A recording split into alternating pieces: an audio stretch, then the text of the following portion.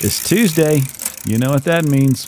It's 10-minute Tuesday, Mark. Let's go. That's right, Susie. What's up first? What's going on the in the marketing side of the world? That's gotten important these days as markets tighten up a little bit, right? It is. So this has kind of came to me. I get emails from lots of different businesses, organizations, all that good stuff, and I write our emails. And it just kind of got me thinking. I was like, maybe there's a good little tip in there. I think so. My marketing tip of the week, pros tip, Tuesday tip. Tuesday tip. There we go. There's a lot of 10-minute Tuesday tips. Okay, we're gonna move on from that one. Is take a moment to look at or think about what your email looks like in your recipient's inbox. Yeah, because that's often different than what it looks like in the editor that you're using to build that tool, right? Yeah. So everything from, I think I would start with, what is showing up for your business in the from column? I see this in lots of different ways. I see particularly like bike shops use this in different ways. So you could have it just show your business names. Maybe it's Mark's Bikes. Mm-hmm. I do see people's the from box filled with maybe like the owner's name or a manager's name. Mark Still, yeah, as an example. And I would just take a moment to think about what's the easiest for your shoppers, your customers, your friends to take in and know who they're getting an email from and if it's important to them or not. So you know your business best, so I can't answer that for you, but we're happy to chat more about it if you have questions. And then, of course, your subject line, maybe send yourself a test email. Yeah. And then you can open it so that, of course, and then like Mark mentioned, the actual formatting of the email, that's going to vary by screen size. And so a lot of email providers, MailChimp, Constant Contact, they will let you preview that on different, maybe it's a desktop, laptop, tablet, and phone. So take a second to look at that. Is it laying out the way you expect it to? Are your graphics consistently sized? Stuff like that. That's a good tip. And I will take that tip a step further. And I tell people in our system, if you're creating discounts or shipping methods, I can count on the number of times on one hand that I've done that correctly the first time. So yeah. Same thing. Just like you need to preview that email in the way your customer is going to see it. There's a lot of places where an extra 30 seconds or a minute to test a discount code or check a shipping method will pay off big. So I think that's a great tip. Yeah. Cool. I've got one more marketing one since I am going to be posting the February marketing update blog today. Holding myself accountable. It's got to happen today. So, okay. So keep an eye out for that if you're looking for some fresh complimentary content for your website. But a little reminder, we are happy to swap out the lifestyle imagery if it doesn't match up with the brands you carry or maybe your climate. Not everywhere is snowy in the winter, and we try to do our best. But really, I think I'm going to keep reminding people because people very rarely take advantage of this. Yeah. Yeah, I wish they would. I know. And sometimes, it was good to keep mentioning it because sometimes people will say to me when I'm talking to merchants about marketing, I would use that, but it just doesn't look like where I am. So we need to keep saying it, but it is true, and we will happily swap any of those lifestyle images out on the pre-designed content that's in the library. Yeah, so you're welcome. Shoot a message to support, whether it's our chat, email, call, and they will make sure that gets over to our agency team, and we'll get some other variations created for you, and then we'll send you a preview.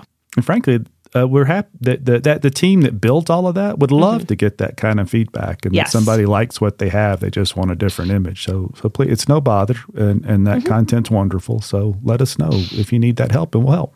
Yeah, exactly. We just want to make sure that we're providing as much value and resources to everyone as possible. Yeah. Excellent. This is a little more. This is less exciting. These are Mark's items. Well, moving on to what's next. Thanks, Susan. You're welcome. It's important, though, when people get upset about it. So when there's changes to the billing on your Smart Detailing account or basically anything that causes us to change package levels or the amount we're billing you, we have a very specific system in place to make sure we're taking those instructions from the right person. And so the right person in our world, we refer to as the financial contact. Typically, it's the owner of the store, but it can be a manager that's been designated that way. But just sometimes people get their feelings hurt when they call it and say, do this thing. I'm okay with what it cost, but they don't have that designation in our system as being somebody able to make those financial commitments on behalf of the business. So we'll just ask that person makes that directive. We don't mean to hurt anybody's feelings. It's just a security thing. We want to make sure that we don't commit a business to spending without the business truly knowing that they've been committed to that spending. So, Yep. Hope that helps. That came up a couple times this week. And then another thing that comes up from time to time on doing refunds. We talked about refunds last Tuesday, just a little bit about making sure that you're, watching those orders, because after a big holiday, there's always going to be some returns. And a couple times this week, we saw issues where merchants were having trouble doing returns, and they just didn't follow those steps. There's only a couple of steps to that. And I'll put a link in the description to the Help Center article that walks you through it. But essentially, if somebody needs to return something in the order itself, there's 2 steps. One is to actually return the item. So at the top of the order in the line where the order is, there's a little red circular arrow. You click that and it returns it. And that creates the amount that needs to be refunded. And then down below in the payments and authorizations, you actually refund the money. A couple times this week, people were trying to refund the money and there was nothing to refund because they didn't return the item first. So it's just a couple of steps. I'll put that little article in the description below. It should help alleviate those concerns. Share that with staff, anybody that's involved in that. Share that. And on that page, there's other links in the Help Center that might be helpful with order processing too.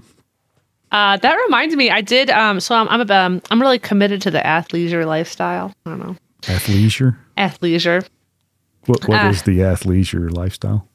Like yoga pants and I'm really, particularly joggers. I could just wear joggers every day of my life. But I thought it was interesting. We were talking about returns, and I visited a couple. I went to Lululemon and I went to Athleta, and they had like a designated return area set up because they get so many post-holiday returns. Yeah. Outside of their, kind of setting up a separate station outside of their norm. And that was kind of interesting. I'd never thought about that. In the store physically, you saw that? Yep. Oh, yeah. Yeah. That makes it easy. And that's certainly a consistent message that you give merchants is make things easy for your customers. If you want it to happen, make it easy. So, it really expedites the process, makes it easy for other people who are coming in to make a purchase.